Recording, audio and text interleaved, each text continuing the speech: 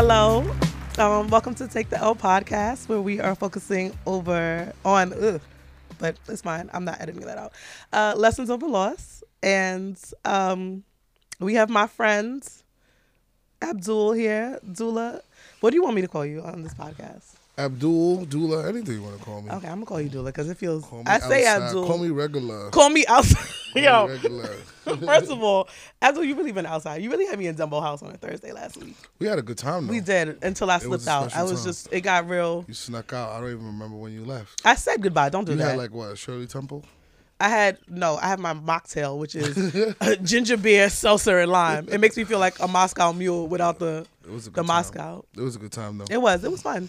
It was like a little reunion. Day, and it felt like a Friday. It I felt like think a Friday. People forgot they had to work the next day. I mean, I ain't got no job, so I don't have a job technically. I work for myself, so it's every day is Friday if I want it to be. I love that for you. You deserve that. I'm still working on getting used to that. Yeah, I wish I had that problem. Well, that's the point. We're here for you. Every not day is me. like Monday, Tuesday, Wednesday, Damn. Thursday, Friday. That sounds. No, you was outside. Yo. I had a good The other time, days though. felt like a Friday for you. Yeah, it felt like an off day. It was Yeah, a good time to be. I was like with family. I was with friends. Okay. So we're going to start with icebreakers. I told you this. All right, already. let's do that. All right. So the first icebreaker, I feel like it's easy because it's all music related. I had to switch up the usual questions. But what Afrobeats artist do you feel like right now is up and coming and you want to put people on to? Ashake. Okay. You think he's Ashake. up and coming? I feel like mad people know about him. Yeah, but he's not. I mean, mad people know about him, but not enough people know about him. Okay. He's that guy. I feel like maybe I know about him because of you, though. He's that guy. I would say him. I have a few. I would say Stoneboy. Stoneboy is also that guy. You know, pure, talented artist. He's very nice, too. Killing it. Very nice guy. Always willing to work, working hard, killing it, doing a lot of collabs all over the world. And I'll say Black Sheriff. Black Sheriff is dope. Young rapper from Ghana, is very hungry. You know, his songs have been going crazy. He's done a lot of collabs. I feel like that's getting a one lot of person I don't recognition. know. Yeah, Black Sheriff is dope. He does a lot of drill type music. But he's going crazy right now. He's also really, really dope. Okay. And then Jackie. You know, I can keep going, though. Because I'm about to say, I love all of them. Jackie is also one of my favorite artists. She's dope. Ira Star. You know, they're just amazing. So many artists that are up and coming that are just killing the game right now. I'm about to say, you're the expert, so you can tell us. At this point, you are officially the expert. They're dope. They're dope. They're very, very dope. I mean, there's just so many amazing artists coming from all over Africa. Okay. So the next one's harder. I don't know if I've ever asked you this. What are your top 3 R&B albums in your lifetime? From April 3rd, how old are you? I don't remember your year you were born, but April 3rd when you were born to now. Top 3 R&B albums. My goodness. All right, so this is not fair because like I've listened to singles from the 80s and from the 90s, but I don't know if I would listen to full albums where I can like. But I definitely have a lot of albums in the 2000s that I can pick from. Okay. So I'm gonna give a bunch of albums from the 2000s. I'm going to say, obviously Usher is at the top. You think I'm going to say Confessions, but I'm an 8701. Yo, it's the only other acceptable answer other than the Confessions, but 87 Confessions is there for me. One of my favorite albums. So the 112's album with Peaches and Cream was on the album. I forgot the name of the title of the album. That shit came out when you were 5. 112. That album was with Peaches and Cream and Anywhere. Anywhere. That's one of my favorite albums. You were 5. I mean, I listened to it in the 2000s. I was in 6th grade. I listened to it in the 2000s. No, I'm lying. I was in probably 8th. Yeah. I listened to it in the 2000s when I came back from Ghana. Peaches and Cream was going crazy. We had no business listening to fucking Peaches and Cream. It was going crazy, but it used to be like a shake song. So, like, you know, my little brothers used to get crazy to it, shaking on the block. Yeah. So it just made me listen to the album. Shake for real. Right. And then it kind of had me anticipate their next album. I forgot the name of the album. I don't remember the names of the album. It's not Room 112. Is it? It's not Room. Which one is it? Look at me. I'm A&R, nigga. Like, just, I should have been a music executive. There are a few that I can't name. There's a few you can't name. I can't name, but I would also say Chris Brown's first album. Chris Brown's first. Yo, People do not Yeah, give enough credit. I knew that Poppin' is tracks. on that shit. I still listen to Poppin', Poppin'. Your Man Ain't Me. Your Man Winner. Ain't Me. That was crazy, son. That's when you thought you was in love in high school. Well, I was in college when that shit came out, but I was in high school. yeah, that's what I said. That's why when you said Peaches and Cream, I'm like, Peaches and Cream. you were 5. But you know, you used to have a beat. You could shake to it. Yeah, I guess because I'm actually knowing the lyrics now as an adult. I wasn't listening to it like that back then. I mean, I I was because I feel like I was old enough to know what's going on. I didn't know what was going on, Also, but we knew that you could shake to it. Now that I think about it, if y'all put in Peaches and Cream on your girl's vagina, please don't. They wildin'. Y'all are wilding the fuck out. You know what I mean? Keep it clean out there. Yeah, that shit cause problems. Anyway, last question. What song can you sing, rap, perform, bar for bar, perfectly, no issues? I was gonna say $1 million, but you rich, so like 10 million. I Just Wanna Love You, Jay-Z. Really? Yo, I will say, other than I think Bridget, I didn't ask Bridget this question actually. Everybody has picked a Jay-Z song. Yeah. Come on, Jay got a lesson for everything. He got a word for everything. Mm-hmm. So you know, a lot of us. I listen to him all the time. I really wanted a reset is always reasonable doubt for me. Oh, of course. Yeah. I really wanted a J clip as an intro to here, but you know that nigga would have got me out off of YouTube very quickly. Yeah, he would have got me out the paint. Them IP issues. Yo, I barely you got remember when he took all his albums off of Apple Music? It was because he launched Tidal. And yeah. We was I'm sick. still on. I mean, I signed up. I'm a Jay fan. We all signed up for Tidal. What was he going to do? How was we not going to listen to? We wasn't going to listen to Jay-Z. Beyonce too. And I'm still paying for 3 services. Bad vibes. That's how I know you. That's why I upped the number from 1 million to 10 because that's some rich nigga shit. God willing, we're gonna thank God. We're gonna claim it.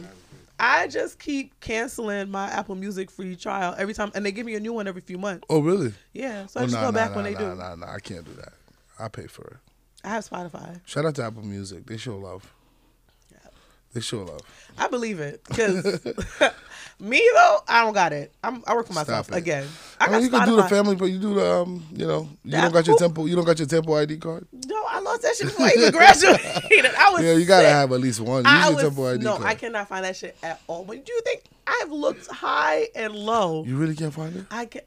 I am sick. I've always found old ones. So now I have more than one of my college My homeboy works at a college. I'm not going to put him out there. My homeboy works at a college, and he set me up with a school email so I can get some discounts for a while. There it is. But I expired and I forgot the password. No. I mean, I don't even think they need you to have the password. A lot of times they want you to register with your email, and they send a confirmation email. Okay. Trust me, I tried. I mean, my Facebook is still my college email and stuff like that.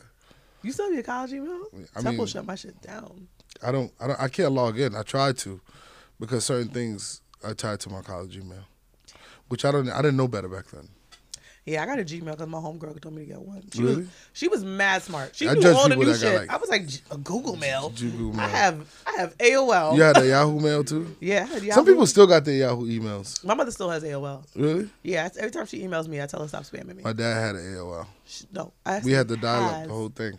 Sharon has AOL still. Still? Currently. And is the user interface good? I don't know. She don't know. You don't be helping her? She don't know that shit. She only checked the shit from her phone. Oh, wow. She don't. AOL. That was a good time. Yeah, it was. What was your handle? It was SheCaramel85. Oh, okay. And my other one, it was BX Blood at 03. BX Blood.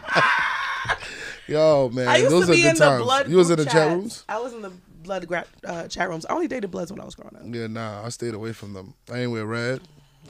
Not me. Clearly. I've changed my life though, y'all. Shout out to God's grace and discernment. I remember when I started wearing red comfortably and didn't care. I was like, yo, it's really different nowadays. In college? Right. I was, it had to be college. for me in high school. In high school, I went to Walton. So, I was in school in Walton. So it was all around me. Nah, what you call it? When I went to college, I graduated in 07. No, I'm lying. I graduated high school in 03. Mm-hmm. Niggas was still very much outside. We still did not go on the block on Halloween because 031. Yeah, you couldn't go outside. The only reason I was fine is because I dated all the Bloods. So. Yeah, you can't go outside. That was all part of it. They didn't sell eggs Yeah, People can buy eggs nowadays in Halloween. My grandfather literally switched his car because he had a red Pontiac Firebird, and I remember they slashed his tires one year, and then he said never again, and got himself a black fucking Buick. Yeah, man, those are times. New York is very different. New York. I'm proud of New York, I guess. Are you? Because when I was young, it was really bad. It was dangerous. It was dangerous, but I feel like you felt weird about going to certain places. I don't feel like that about going anywhere in New York nowadays. But I kind of. This sounds very toxic. I kind of miss that. Like there was, there was like a love. There was like a badge of honor that you survived that shit in New York. So like if you like. I think that's why everybody, wherever New Yorkers go, they be like, yo, I'm from New York. Yeah, so like you were good in the streets. You had like a certain level of street Yeah. smart that other cities did not have. And then like you knew people. Like people ask us all the time, like, how did I meet you? I'm like, the streets. Like we was just outside. Like people aren't outside. I'm sure it was at Opal. No, it was before Opal, I feel like. Oh yeah, that's true. I feel like when you used to have a hotel plug. Yo, why you put all my business out? Anyway, this is Abdul's interview. Let's focus, because now you put my business in the street. My bad. I did have a hotel plug. That we used to be outside. Big one. Wow. Hotel was fly. What a time. What do people do nowadays? I always ask that question. I don't know, man. I don't feel like that. They can't be outside. They be going to some parties. I mean, nowadays now first Saturdays is like all year round now, kind of like, right? Yeah. No, they brought it back. It wasn't there in January, but I think February it came back for Black History Month. I don't know when it stopped. But it used to be like a certain time, like period. You didn't do it. It would only be summers from like May to September. So that's new. I mean, people have like a lot of bars in Brooklyn, apparently. I can't keep going to Brooklyn. And nowadays, everybody is in like one of the membership houses. I've been going up to Westchester. They be like in the Soho houses or like the. I cannot go to Dumbo House every time I need a drink. I can't drive to Last Lap every time. Somebody hit me up yesterday. TJ hit me up yesterday. He was like, yo. It was fun. I was there. Shout out to me not going because my old joint wasn't there. We should have went though. I was gonna go, but TJ told me at 4:15 that they're meeting at 5. They ran it up, and I'm like, they had a lot of blackbirds in there. DZ was there. I would have loved to have gone. My hair was dry. I was doing work. I had a meeting at 5. I was already outside. I forgot to. But he told me at 4:15, and I had a meeting at 5. Could have made it. They was there till like around 10. I was sleepy. I ain't gonna hold y'all. Anyway, let's focus back. So I never actually asked you to intro yourself. Okay. Who is Abdul? Like if you could say who you are, not your professional bio, just you as a person. Who is Abdul? Abdul is just a cool kid from the Bronx, from Accra. Living family life, good life, fun life. Just trying to like live my life to the fullest. Just a dude trying to live his life to the fullest. You really do. I try to. Whenever I can. You really do stay positive, and you be yelling at me to just get shit done. Yeah, I mean, I just think that I don't know. Since I was a kid, I always felt like if you could get it done, then you have more time to like relax. At least that's what I thought. That sounds. I don't know. That I might sounds need like to reassess such that. A foreign parent talking. Like if you do it now, you can have time later. Yeah, that's how I always thought. I always used to do that. I used to be like that in class when I was a kid. Finish my work and then I just play, talk. I was always a procrastinator because I could do it so quick.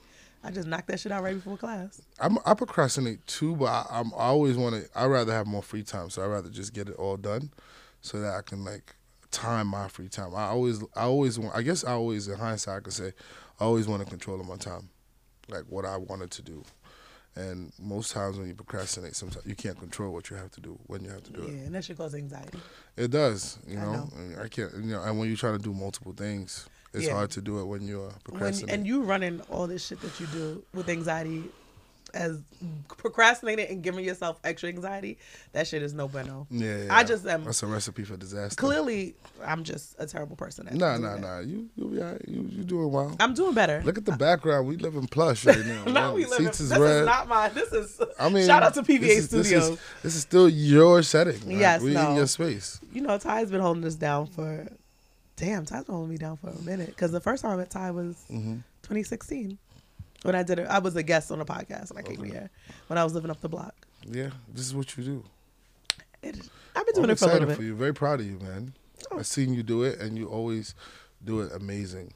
and you don't look like you never did it before. You always do it well. So shout out to you. There's always a part in the podcast because all of y'all are my friends where y'all have this one where y'all start telling me you're proud of me, and I'm like trying to fight back tears because I got on lashes. We're proud of you, man. The lashes is lashing too. Thank you, but I don't want them to. I don't want them to be on my cheek like a caterpillar because I started crying. Oh man. Okay, so you a cool kid from the Bronx. Yeah. Try to be. And you are also the CEO of Afrofuture. Yep. Formerly Afrochella. Mm-hmm. I'm going to call it Afrofuture from here on out. So y'all at home, please do not act confused when you hear this shit. You know what the fuck I'm talking about. Thank you. So I think everybody knows that Afrofuture is a music festival based on Ghana. Yeah, we're a cultural festival. Cultural. You don't call it a music festival. No, I think a lot of people call it a music festival, but it really is a cultural festival. I mean, because it's way more than music. You're right. Yeah, it's definitely made more than music, and it's an opportunity for us to kind of experience all of the things that we're trying to share with people at the same time. Music is a big component of it because everybody loves the cherry at the top. It makes it look very, very pretty, but the food, the art, the fashion is just as important. Like the fact that people dress up in the theme and come out to show themselves and feel free and they have a great time, take pictures with their friends, connect with people.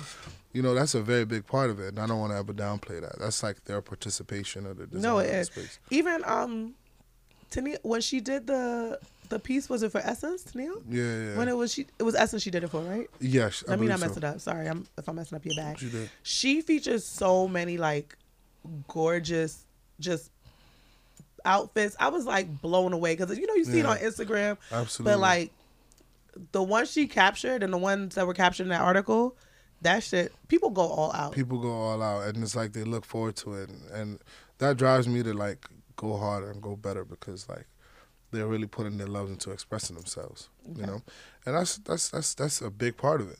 Just as much as the music is a big part of it too. So I want to give the backstory because now you already clarified it was a cultural festival. So clearly I'm one of your good friends, and I fucked it up and called it the wrong thing. You didn't mess it up. I think that music leads. So because music leads, a lot of people think that this is what it is. But I think that what you get from Afrofuture that you don't get from music festivals is like the cultural component that comes with the experience of having the food there, the art installations there, and also the fashion component of it. It's not just come watch a show and leave. It's really just kind of immerse yourself in the art, the stories that are being told in the space. All of that is a big part of the experience. And that's why you can't get it anywhere else. You really can't. You're the only. I'm gonna say this. I have never missed a New Year's with my family in all of my big 38 years of living. The only time I have missed New Year's, bringing New Year's in with my family, is to go support you. And I took my dumb ass to Ghana by myself on a plane. You was turning up in that PVO New Year's Eve party. Yo, it was. I told myself it was my birthday party, so that's why it was my 35th. I was about to be 35. We had a blast, and I'm glad I did because COVID hit literally that year. All of us was out there. I think I had COVID. Actually, I think I caught COVID when I went to Istanbul. Yeah, I think everybody caught COVID because I never caught COVID. Remember we was calling it the Ghana flu in the group chat. Everybody had the flu, and we were like, "What's wrong?" But I think I got it in Istanbul because when I landed, I started to feel a little off. But I'm like, the Hennessy gonna cure this. Then I kept thinking I was hungover because I couldn't taste anything. Wow. I was drinking beer and fries to like cure the hangover, but I mean, for me to push through like I did with COVID, I mean, I was in Twist outside, so you was outside in Twist. Yeah, I was outside in Twist. Shout out to FM. Yo, Polo Beach Club's still my favorite. Polo Beach Club went crazy this year too. I was like, yo, I could really be sitting at the edge of a pool, listening to music with fireworks and a bottle of champagne. Yep, and then the sun come up on the beach. Wow, and some kebab. I don't know, yo, I ain't going to them kebabs was hitting. The kebabs go crazy. That's my favorite thing. That's one of my favorite like street meats. And I was always nervous because I don't even eat street meat in New York. I've never had halal. Yeah, but I think it's safe because it comes right off the fire. So if it's cold, you can't have it. I feel like, I'd be nervous. The only street things I've ever had is in the West Indies. And like, so like a little bacon shark. In New York, the halal niggas, I can say niggas. Yo, can we go get some like bacon shark though sometime soon? Yes, we can. Absolutely. I need that energy in my life. I'm trying to figure out where New York has bacon shark that's actually fire. I need some of that. If y'all know, please tell us. Yeah, put me on. I will, because I need doubles too. The only place I'm assuming it would be Queens, because, you know, all the Queens. Trini and Guyanese people is out there. Looking for a good bashment. Yo. I was about to be like Rum Punch Brunch, but we about to go on a tangent. Oh man, shout out to Rum Punch. Yo, shout out to Rum Punch. Shout out I missed to those. all I of missed Fahrenheit. that time. Yo, we had Right, some really right, good, the but good backyard I mean, they still barbecues. throw parties, and their parties are still good. Mm-hmm. Like, but I missed the time where we were just. It was Prana. It was Sweet 36, PS 450. It was Opal. You calling Honey classic Lounge. Traffic. Yo, Even Traffic had it. Traffic. Copia had a run. Turtle Bay. Turtle Bay was a good Opal time. is a Rosa Mexicana right And now. it kind of allowed all of that stuff to just kind of flourish. No, we also probably destroyed it. We were probably actually the problem. I don't know. I felt like we was always good. Mm-hmm. We was always good. And our friends were good bartenders. Oh yeah, they were good bartenders. However, You bartended sometimes. I did. That was back in the day, but there was also a 50-person brawl outside of Opal in the middle of the intersection. Yeah. Like we Come on, stopped we don't have to talk about the negativity. That did not happen. I erased that from my memory. Not the negativity. You don't got to bring that up, son. Were you? I don't even think you were there that night. Nope, I was not. Thank God. Yes, See, I know how to pick the nights. you do. I know how to pick I the literally nights. left a date and met them there. The date ended earlier. We actually had a great time, and I was like, "Nah, I'm gonna leave But I early." did see like one little scuffle at little scuffle. I tell you offline. It was a good scuffle over there. It was funny, and I was like, good "This stuff. was the last round." Yo, because the thing is, fights are actually really funny.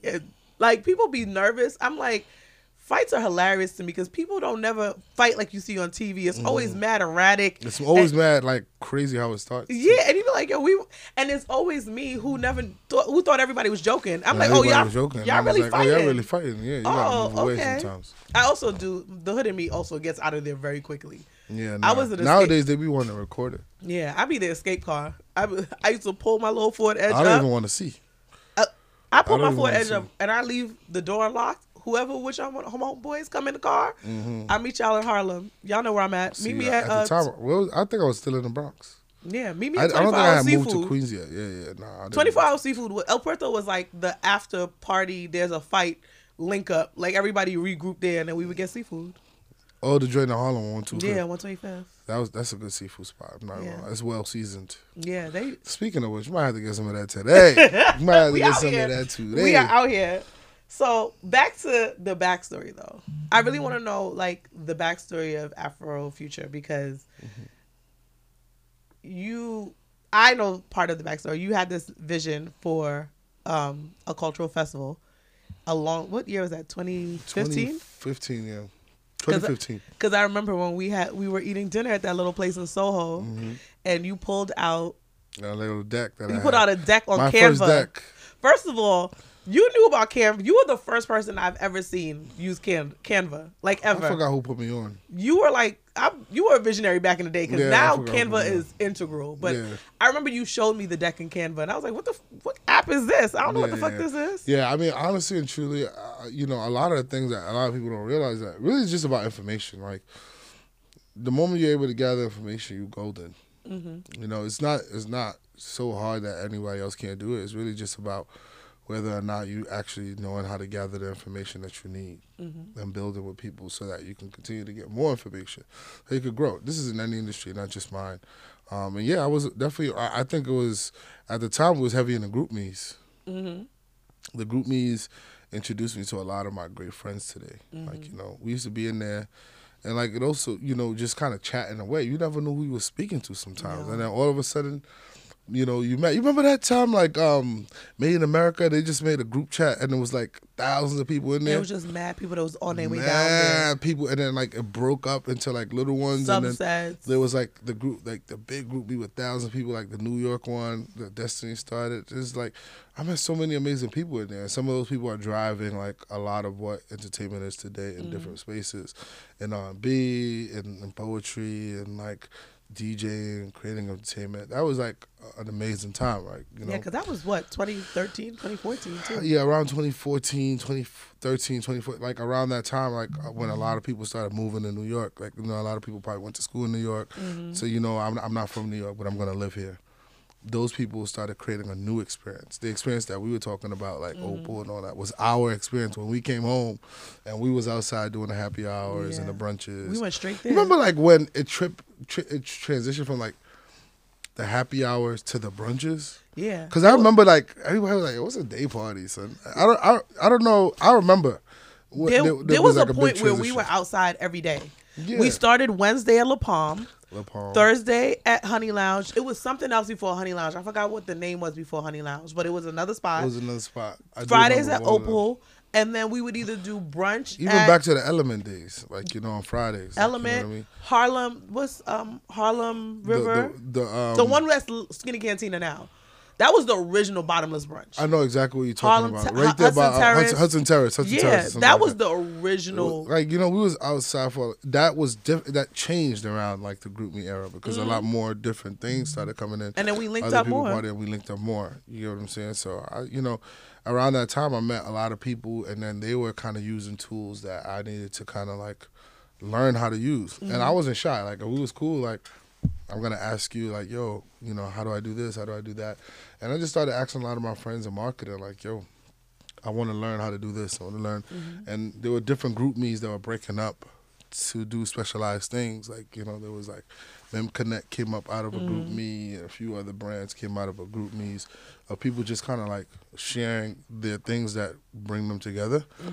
And using that as a vehicle to kind of learn things. And that's how I learned about Canva. That's how I learned about, you know, talking to brands, because I didn't know how to like go and get a sponsorship. I used to think sponsorship was like, yo, I'm just gonna tell them, you know, the sponsor, and I put their logo on my flyer. And you know, I quickly realized that that's not enough for brands. Now, I don't know if, you know, at that time it wasn't enough for brands because I didn't know anybody, or I just needed to understand what partnership is and like really integrating with a partner, and then being able to kind of like use your vehicle to be able to make sure that they win as well, outside of them just kind of giving you money and you put in their logo, because that don't mean nothing. That doesn't change especially for the anything. big It doesn't brands. show that it drives anything to a win. You have to really show that they can benefit from like spending this money. I didn't know that at the time, you know, and when people was explaining to me, it sounded like they was talking to me in Chinese, right? It's a language I don't understand and comprehend. And I think even maybe as I'm talking, people probably don't comprehend, but it's really just about driving value for each other. Like, you know, if I could win and you could win, then it makes more sense if our stories are aligned. And really, I learned all of that has through. to be strategic. I learned all that through group me's. I learned that through the WhatsApp chats and meeting people and going out to these happy hours and the meetups and things of that nature. Yeah, because we were cool and we were friends when we had that meeting. Yeah, we were friends by then. Yeah. But you were like, yeah, I'm trying to do this event. And I was like, okay. And then we went out to dinner and you had the whole deck and you were trying to do it in Brooklyn. That was my first deck. No, I was trying to do it in Randall's Island. I remember specifically. Oh yeah, no, you were trying to do it at the well. At the well, you and you were trying to get these big sponsors, My and I was goodness. like, "Them niggas is not going to the well." Yo, I love the well. Yo, Like, you I know used what to I'm love saying? the well. I had so many. I was sold on the well. There was the well, and then there was this other warehouse location that was so fire and mystique to me. And I honestly and truly like put it here. I'm gonna do something there. Obviously, but you wanted those huge sponsors, and I was like, yo, I don't even know. I didn't know no better back then. Yeah. I didn't know no better back then. I didn't know where to start. So it was really just about just being ambitious at the time, and like I'm gonna learn how to do this by talking to people who did it. And like a lot of people, I didn't know the questions to ask, so they didn't know the answers to give me. But you did ask really good questions. But at the time, I was really shooting in the dark because I didn't know if I was sounding stupid. Like, you know what I'm saying? Sometimes a lot of people prevent themselves from like asking questions because they don't want to look stupid to people actually they look up to, or people that is doing well, or even their friends. And even their friends, like, you know what I mean. But like, I remember like I would muster up the courage to go and ask somebody to help me, like, you know what I mean, because it was like, yo, you really got to ask them what if they play you, like, you know what I'm saying, like, yo, if they play me, now it's over. Literally, like. But I used to think like, but it was just kind of like everybody was really gracious, and like there was some people that like would sit down to help you, a lot of the women, and some people that would like give you some, but not really all like that you need, and you just have to kind of keep putting it together. And for me, during that time, it was just kind of like gradually putting together what the plan was, and I feel like, oh, okay, I got this far. There's still a lot more that I need to learn. That was in 2015, so 2014, 2015. I'm like, all right, cool. I got a little bit better. I understand the language a little bit better. You know, I can do this. 2016 is probably the year that I thought it was actually going to happen. I'm like, yo, I could do this. I did all the pricing. I'm like, man, this is pretty expensive. And I'm like, yo, you still got student loans. So, you know, you can't, you know, I'm not taking out no loans. Yeah, because you're doing all this shit out of pocket. I'm like, I don't want to owe anybody no money. So 2016, I'm like, yo, I got this. Like, this is now a full package. Like, I could, like, actually do this. But then I was like, all right, America's just way too expensive as well. And, you know, that year we went to Ghana. You know, it's like you almost kind of give up, but you're not. It's still in the back of your mind. Like, I still got this idea. And, you know, I was like, yo, we could do this in Ghana. And I'm like, really? Like, you know, I'm like, all right, bet, let's try it. Like, you know, because everybody on my team that I was doing events with in the city at the time wasn't on board yet. Like, you know, I was still trying to convince them, but they wasn't seeing what I was seeing. But Kenny did. And, you know, and then we was just kind of like, all right, cool. Let's do it. And we had 7 months to plan, and we just found somebody who was able to kind of be our first PR person. I still have like the document she created for us with the SWOT analysis, you know, the strengths, the weaknesses, the opportunities. Wow, what a time back in college. I still reference it to today, just to kind of remind myself, like, in my mindset when I was like trying to do this. And you know, and we just kept on building it. And because as you plan, we don't have a lot of money, so it's like you have to plan according to your, you know, your pockets. Like, you know, you got to cut your coat according to your size.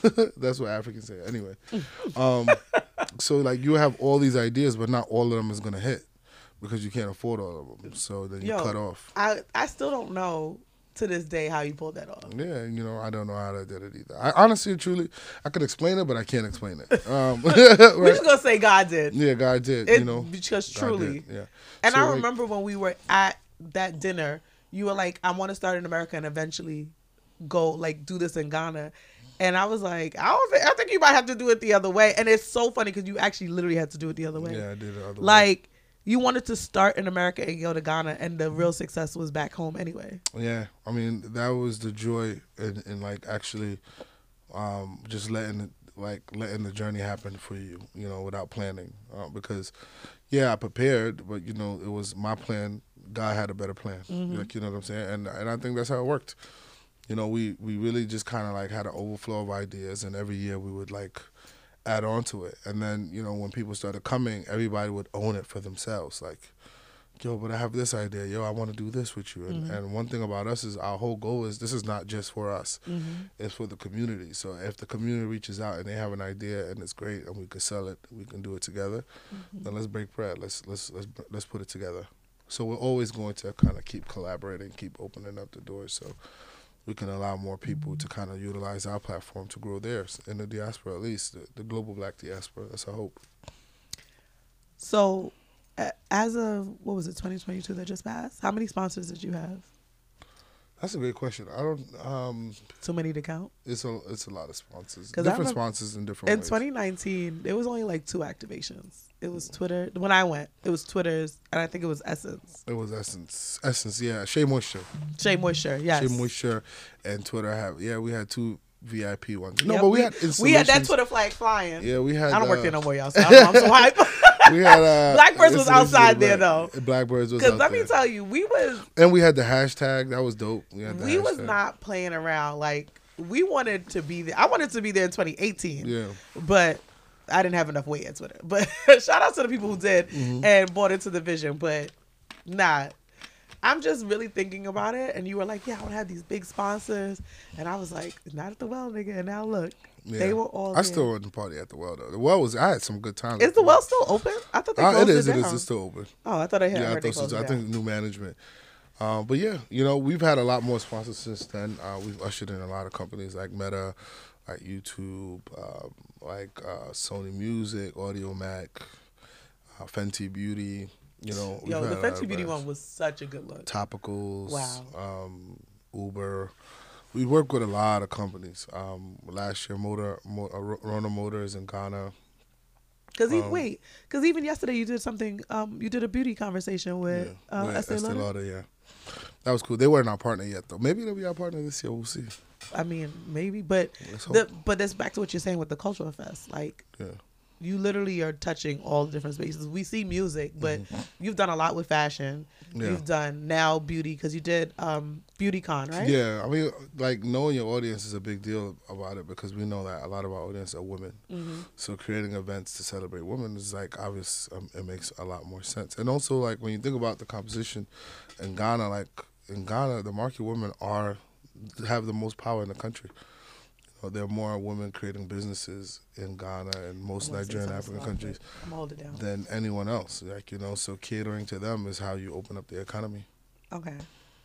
But I mean, it's smart. Like, but now you're actually doing these talks in America. Like, when you started this, did you see yourself doing all of this? Did it look like this to you when you had your vision? It didn't quite look like, it looked something like this, but not as detailed, right? So it's like drawing an outline and then being able to really break it down into nuance. And I think the practice is, like, as we're building it, we're actually adding detail to the outline that we built.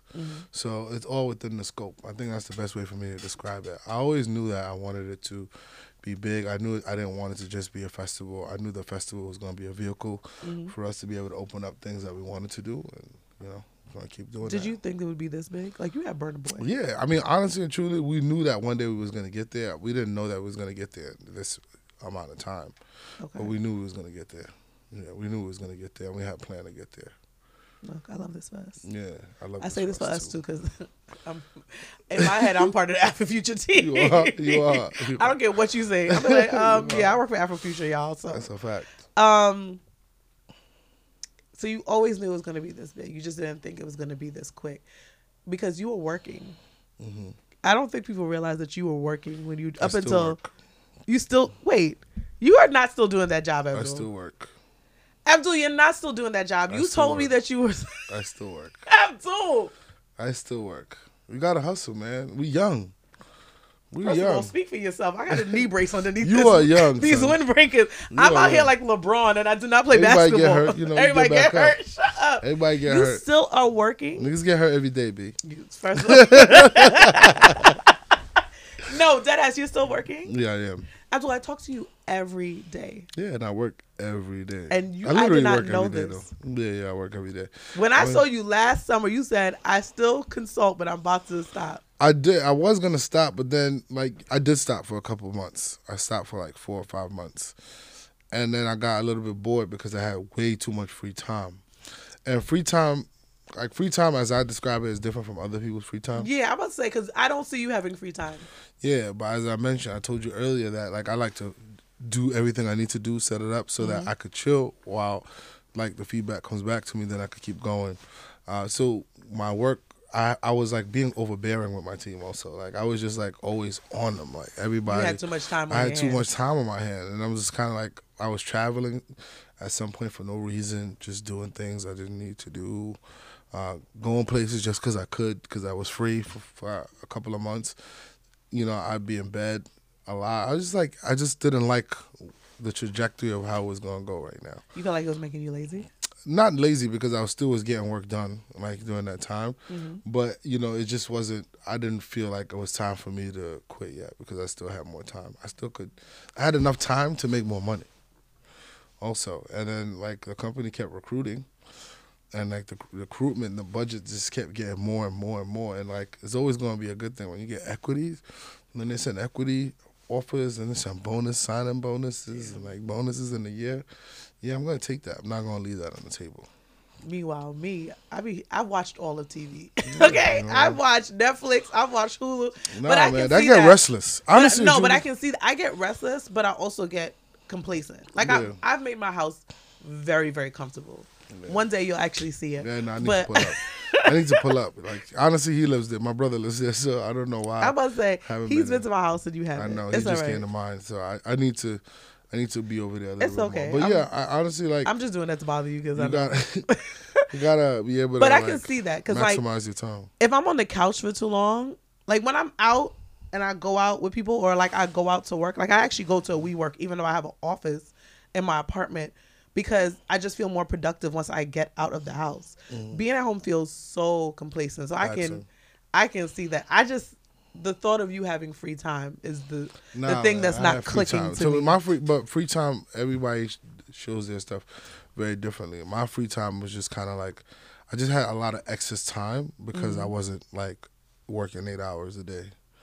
And I guess the way for so long I have been doing everything I was building around my work schedule, I had gotten into a groove about working in that schedule. So when I had 8 hours chunk of not and with nothing to do, it just kind of felt like it was too much free time, and it was too premature. So I was like, you know what? Like, I'm open to it, but then like it was really like the offers just kept getting too good. So I'm like, I bet, at some point I'm gonna have to see what's good with this. And I did. That's how I ended up with 3 jobs. I Remember love when it I was though. working those 3 jobs? I do remember. It was a wild time because I was gonna say no to one, and then the other one threw me the bag. But And I was also like love the job though. I love the you the do job love that I it. do. Like I do love it. you're excited about the I work. found that like I missed it too. So like when they were recruiting me, it felt like wow, like it felt good too to be wanted. But you also very. Everybody wants to be wanted. That's another podcast. Yeah. But you were good at what you did though, and you were like excited and proud when you like did your work, and it was it's completely different than this. Yeah. If anything, No, it's not that much different. It's not that much different. I mean, industry like wise, the actual, the industry is different, wise, but the processes are the same. Like, you know what I'm saying? At least what I have to do. So I'm not doing no bench work. So it's not work where I go in and I mix lab specimens and all of that. It's just really understanding the technical language that you're speaking. It's a very different language than the language that I speak when I'm talking a festival and building out, cultural moments and stuff like that. But the processes for managing the project remain the same. So if the processes remain the same, the skill set remains the same. It's just really understanding timeline, understanding how to manage budgets, understand how to build a team, understanding how to manage time, understanding how to distribute work, understanding how to drive work. All of those things are some of the things that you do across the board. So yeah, I just speak both languages. I speak the language in culture and education because that's my passion. And then I speak the language in science and research because I also love that. That's another one of my passions. And I actually love the work. So I was like, all right, cool. I'm going to do both. Do you think that the science helped you with making the cultural festival successful? I think the lessons I learned there and the confidence I built in my science space helped me build the festival. I managed, one of the coolest projects I ever worked on in my life was when I worked at a cancer hospital, one of the best cancer hospitals in the world. I could say that, MSKCC. It was dope because I got to build a regulatory, electronic regulatory binder for the entire institution to use.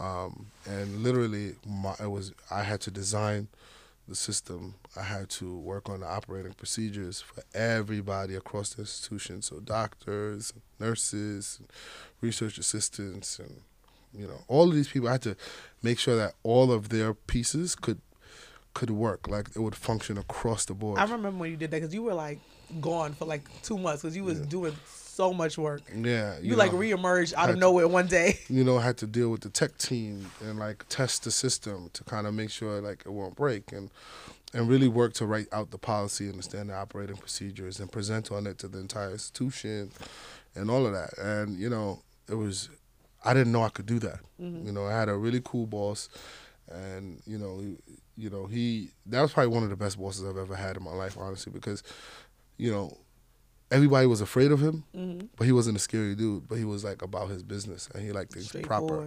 He liked things very proper. So he challenged me to really be one of the best me's. And I remember working for him. I liked it because I always knew that I was learning, and I never felt like somebody was trying to play me.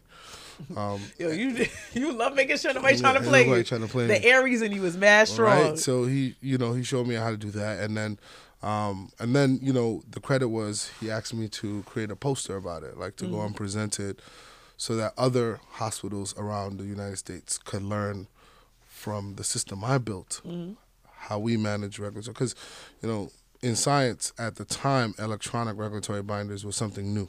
I'm gonna say I don't even think people know what that is. Yeah, so like, all right, so basically you go to the hospital, all your secret information is kept in The HIPAA shit. Sometimes they put it in the paper, Mm-hmm. they keep it in binders, Mm-hmm. or, they lock it in certain places. We were trying to create it for a place where it could be secret, it could be safe, it can be, audited by like the government. But and also stuff like that. electronically. It was dope, and I had never done anything in tech. It was the first time that I had to connect with people and work in the kind of tech space. And I wrote a poster and I submitted it to one of these conferences, and I was in my paper got selected third place. Mm-hmm.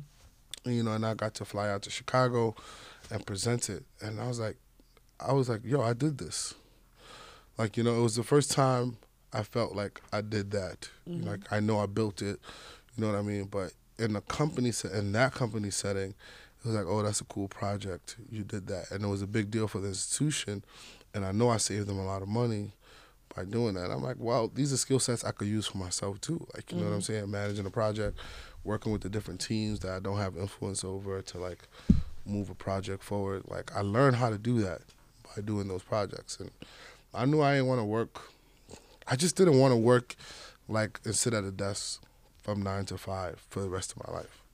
And I knew that, it couldn't be the case that you had to work at a company and show up and do the same thing over and over, fighting for promotions every single day without just being able to learn from the skill set. Like, so if you work at a job and they offering trainings, I suggest people take them. I took every training you could take, because that training taught me how to deal with conflict. That training taught me how to write better, taught me how to be a better project manager, taught me how to do all these things. And all of those skill sets allowed me to be able to have the knowledge to build my own thing.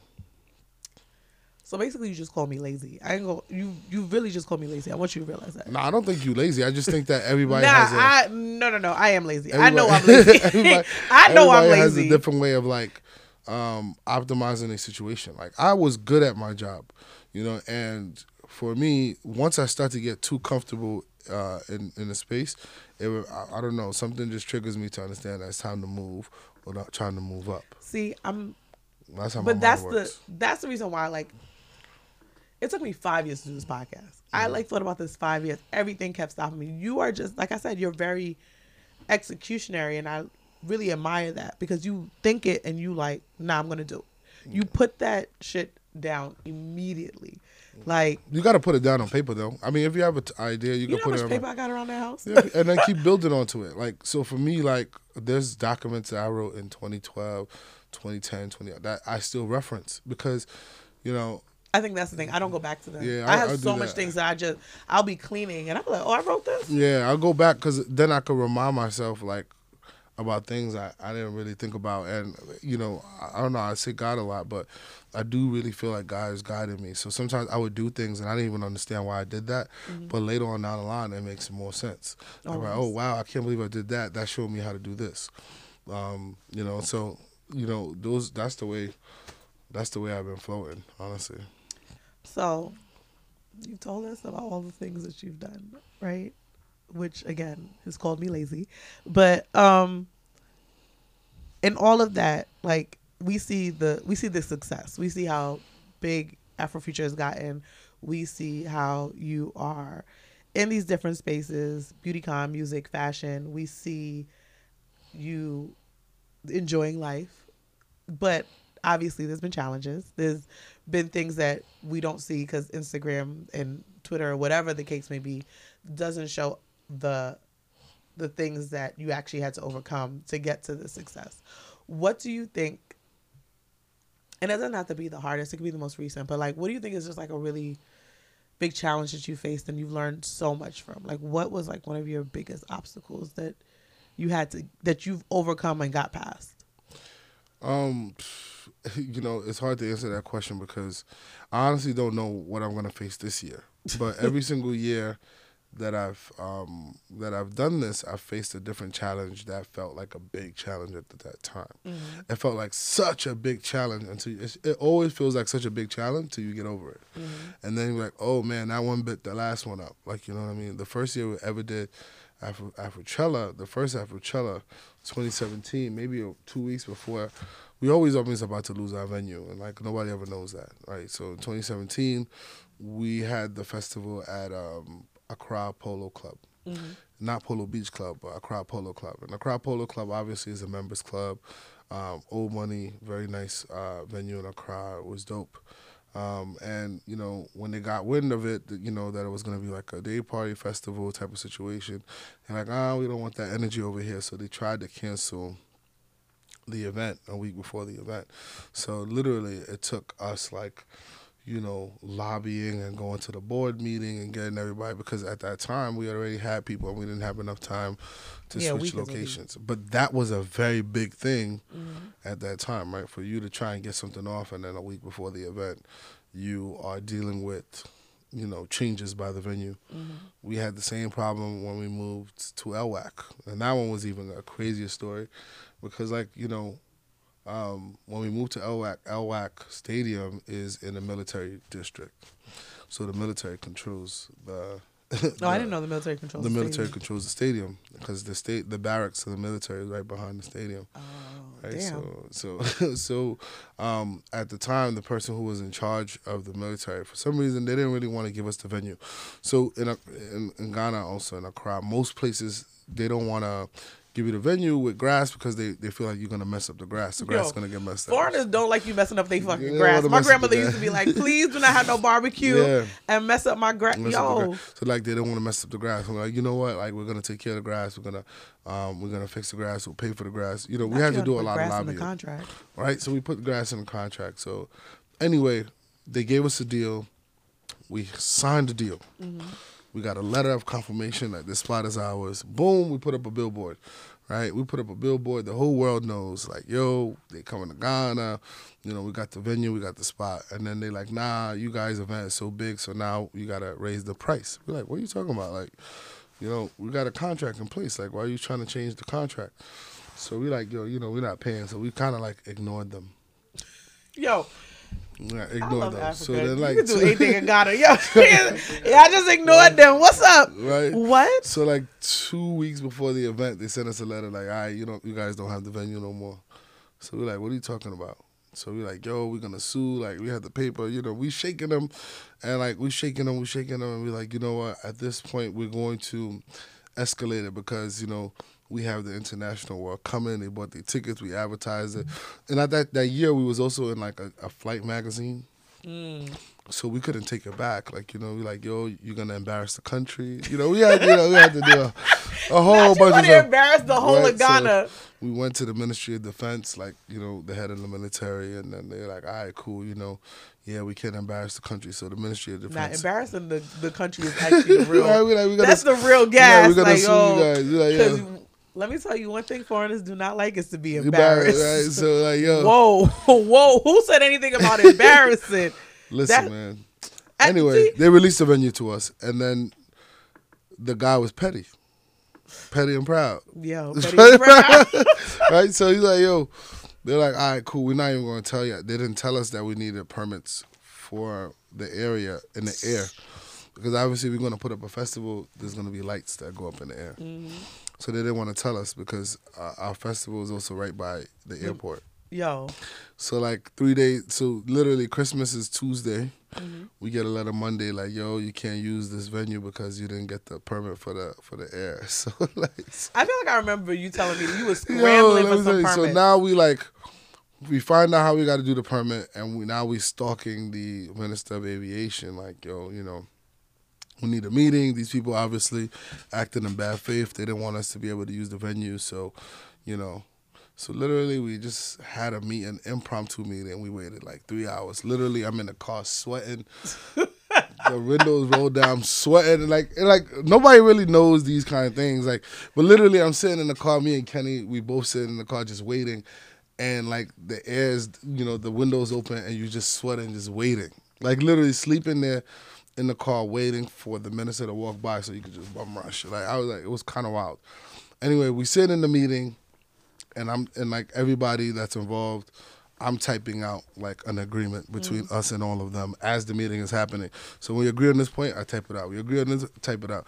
Send an email letter to the to the minister's secretary. She prints it out. We all sign it, and that's how we got the venue release. So like we have worse stories. That's like, to me, that's like a 1, 2, 3 story now. I wish people would understand. Like, everyone want to be an event planner. Everyone want to throw an event because they see like there's popularity around it.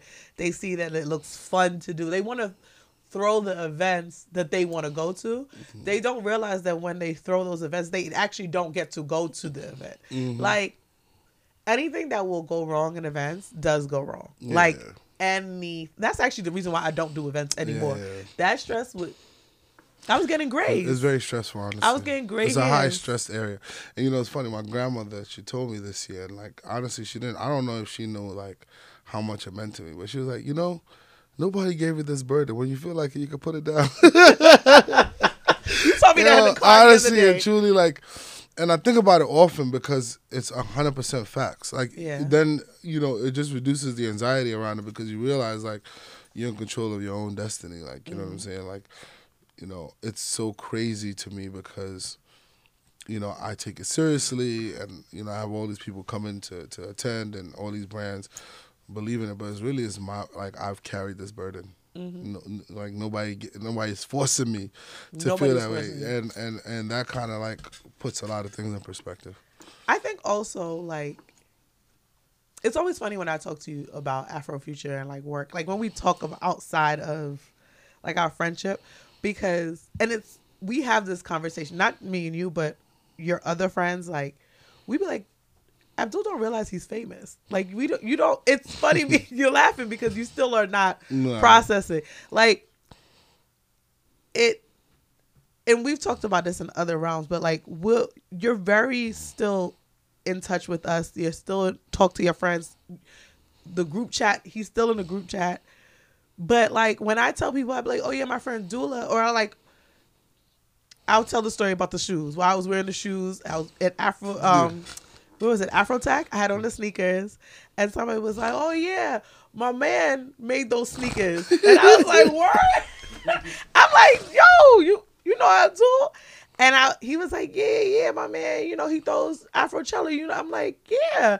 I was like, yeah, Abdullah. And I think when I said Abdullah, he realized that I knew you. And I was like, yeah, that's like my brother. Where you know him from? He like, yo, well, we met in passing. And I was like, got you. You know the Drewski video? He's like, got him. We fucking got him. I was like, yo. And it's happened so many times. And it's so funny because Abdul be like, yeah, I'm a cool kid from the Bronx. And I'm like, I'm glad. I'm actually very appreciative that you are still like, so it says down to earth. It sounds weird saying that. Yeah, honestly, I mean, I'm just like myself. This is how I feel. Like, you know what I'm saying? Like, I always find it weird when people like try to feel like something else, or at least people get the impression that people are trying to feel like something else. Like, the way I show up is how I feel. Like, you know what I mean? And I always knew that if I didn't feel good about it, then it's not a good way for me to show up. And I always want to show up exactly how I feel inside. Like, you know, if I'm feeling like today I want to be cool with everybody, I'm going to be cool with everybody. If I'm feeling like today I just want to be with myself, I'm going to be with myself. And I think that when you control it like that and you just kind of live honest and genuine and righteously, you be good. I mean, you know, I'm forever gonna cut your ass. Like, I don't care. As you should. Please don't stop. I was about to say, I don't care how you could be with Obama. I'm still cutting your ass. Please don't stop. Please don't stop. Don't worry. You don't have to worry about that. Till Obama hit the line, though. We out to Ghana, Obama. Stop. If Obama came to Ghana, the way we are going to embarrass you, he will never come back. All West Indian parents have a little shrine to Obama, and they have African parents too. No, like, I have 4 Obama shirts right now because that's what my family gave me for Christmas the year Obama got elected. So they were like, here's Obama shirts for when the inauguration happened. And they were so proud to give me these shirts. You would have thought they gave me a Chanel bag. They did. Obama's picture is actually next to my graduation picture. I got a newspaper for when he won. I got a bunch of stuff. Like, my homegirl threw an event. Magazine. We threw an event for when he actually left. We threw a Goodbye Obama event. Time, huh? When he first became president, I was online. Damn. Yeah. was kind of whack. I wasn't watching TV. I knew he was gonna be president one day because I was following him in politics, like when he was a senator. But like when he was going through the campaign, and all that, I was pledging. I didn't really see none of that stuff. It pissed me off a little bit.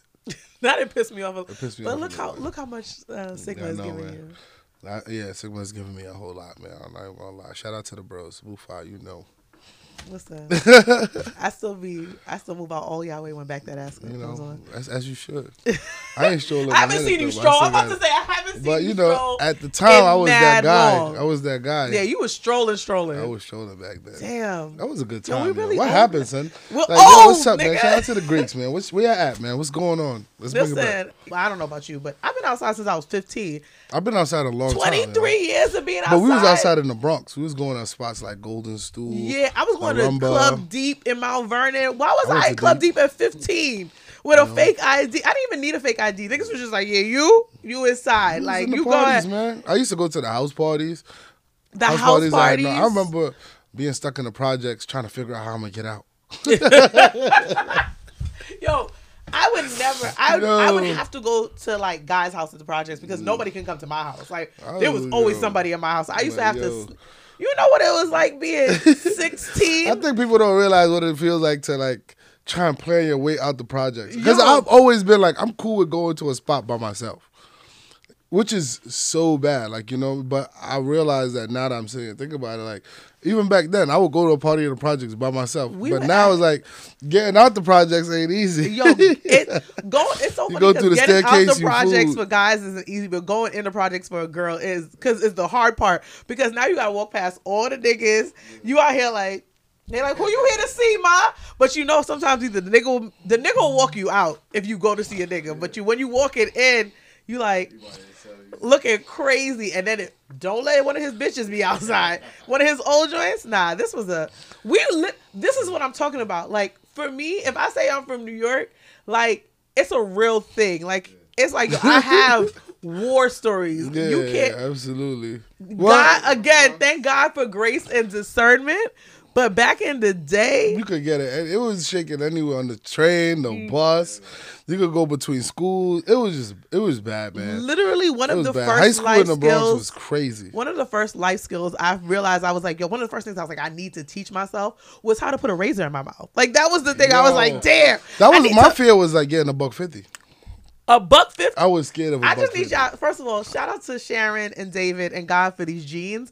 Imagine $1.50. This was my worst. Anything but my face. I was so nervous. Anything but my face. That was gonna get sliced. That was a real one. The first rule of fighting was never fight an ugly girl because the first thing she gonna do is go for your face if you're cute. I never fought nobody. I'd be like, you got it. I used to call me pussy. You got it. I used to always be afraid of like, yo, you could get sliced. But and the thing is now it's guns, but like it wasn't like that when we were growing up. Like imagine, it was like $1.50. People don't get $1.50s like that no more. I don't think nobody get $1.50s no more. Back in the day, it was like I get $1.50. You see people with like big scars. I'm like, yo, man, this guy's dangerous. Yeah.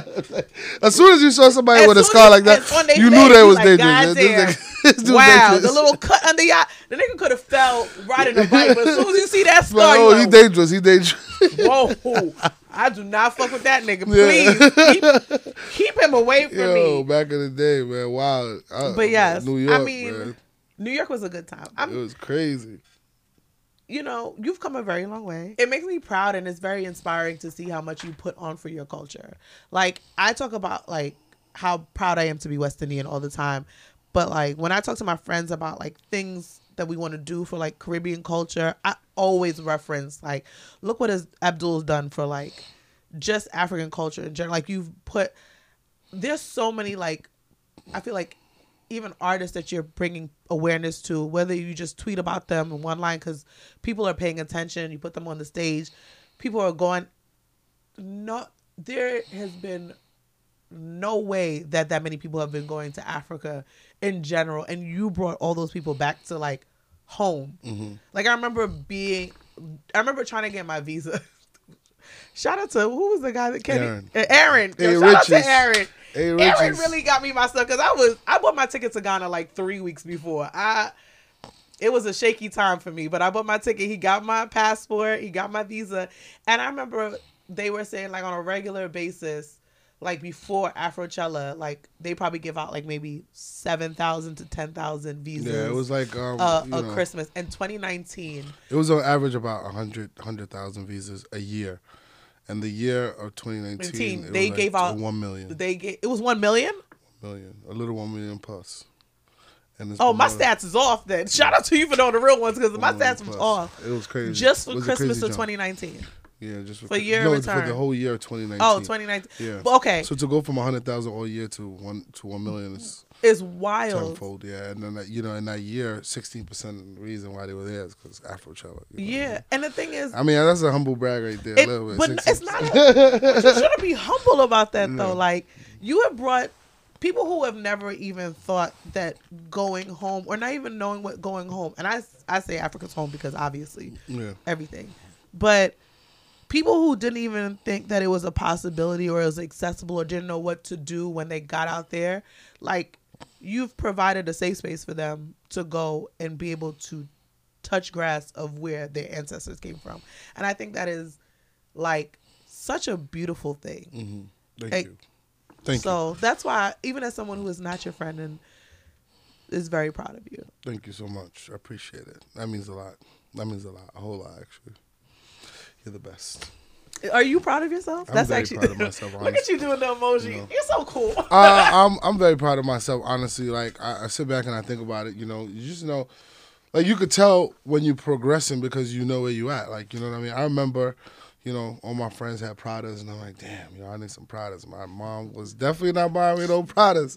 My dad was not buying me no Pradas. I remember gambling my Maury money on Fordham Road, trying to play 3-car Monte, and like losing the whole bag. Like, damn, I'm really gonna show up to prom with no Maury's. Like, you like, damn, I try to upgrade from the Maury's to the Phoenix. Yeah. So I'm like, all right, I got a couple $100. Let me play 3-car Monte. That's why nobody should ever gamble, honestly. You know what I mean? Not this life, especially on Fordham Road. Right, on Fordham Road. Especially, so I called my auntie. I had to go, oh man, shout out to her. I'm like, auntie, they just took my money on Fordham Road. I don't got no shoes. She held it down. I'm not even gonna lie, got me my Maury's. I haven't told many people that story, but till now, the other day I just, now I'm just able to buy things. I'm able to do things and not because of Afro Future, but just kind of like where I am in life, without even like thinking about it. Like, you know what I mean? And that tells me growth. Or like if my brothers or my sisters or somebody needs something, like, I'm able to support it. Those kind of things are very big blessings. Like, you know what I'm saying? Like, that is how I gauge where I'm at in my life. Not by like, everything I'm doing. Just kind of being able to be a resource to my family and friends and being able to kind of do things for myself that I once couldn't. Those are the things that kind of keep me going. Do you think you're successful? Oh, yeah. I mean, I do think I'm successful. Oh, yeah. But success is a state of mind. Like, you know what I'm saying? Like, it's relative. That's why I asked you think you're successful. Yeah, success is a state of mind. I think that, I'm pretty successful. Like, you know what I mean? My parents are proud of me. I got good health. Like, my family is proud of me. I have good relationships with my family, my friends. My country is proud of me. My borough is proud of me. Like, you know what I'm saying? Like, I have almost everything I want in life. I just want, I'm ready to, maybe family and kids coming soon, a little bit of that. I'm not having this conversation with you on build camera. a deeper relationship with God. Like, you know what I mean? There, obviously I know that there are levels to get to, but, I'm very proud of the journey that I've gone, and I know that it only motivates me to keep going. Mm. Like, you know what I mean? I know the sunset is not there yet, and, now I'm just trying to be more, thoughtful about my plan, how I measure success, determine what an end point looks like for myself so that, like, I don't feel the anxiety. Anxiety is really around us, like, trying to do things, like, just kind of realize, and, like, all right, cool, what is, like, my goal? What is the target? Like, you know what I'm saying? And not allow myself to feel like, all right, cool, like, this was cool, like, how can I bite this one up? Like, I want to definitely get to a place where I could get over that, like, you know what I'm saying? But outside of that, like, yeah, I feel I'm very successful. Like, I feel very, very blessed. Like, you literally have I'm wearing your shoe from Nike. That's fire. God did. I think it's a good knee. That's a good design. It is a good design. I'm very blessed. I'm thankful for where I'm at. You know what I You mean? should I be. still got my challenges, and this is a part of the growth. God is showing me how to overcome. Well, just so you know, we are very proud of you as well, your friends. Thank you so much. We know that you're going to be in history books. Like, that's actually the wild part. Inshallah, God willing. I could put money on that. I ain't got a lot, but I can put some money on that. Okay, so that's it. We are wrapped. Please tell the people where they can find you and where they can find what's next for you in Afrofuture. Oh, man, we outside all the time. You know what I mean? I be around. Between Ghana, New York City, New Jersey, East Coast, West Coast, we outside. Uptown, downtown. All right. We could definitely. You can find me online. Afrochella.com is ending very, very soon. Afrofuture.com is live. Holla at me. We love a rebrand. At Afrofuture on Instagram, on Twitter, on YouTube, on Pinterest, on Vivo, wow, on LinkedIn. Wow. Look at all the platforms. On Twitch. I didn't even know that y'all had a Pinterest. On Apple Music. We outside. Like, we have a little bit of all of that. If you want to get your playlist popping, see us on Apple Music. If you want that exclusive content, we on Vivo. You want the live streams coming, it's on Twitch. I didn't even know about all this. We I'm like, we all that. We about to go worldwide. We about to show it. Y'all are not going. We about to show the content. Worldwide. We about to show the content that we've been capturing over the past couple of years, and I'm excited for people to kind of look at it and use it as a mood board for us to continue to build what the Afrofuture looks like for the whole Black diaspora. I love that for us. And when we at the well, you see me in VIP acting up, please, everybody, back regular. Be outside, you know what I mean? Okay, so that is, I don't even know what episode this is. 6? I don't know. No.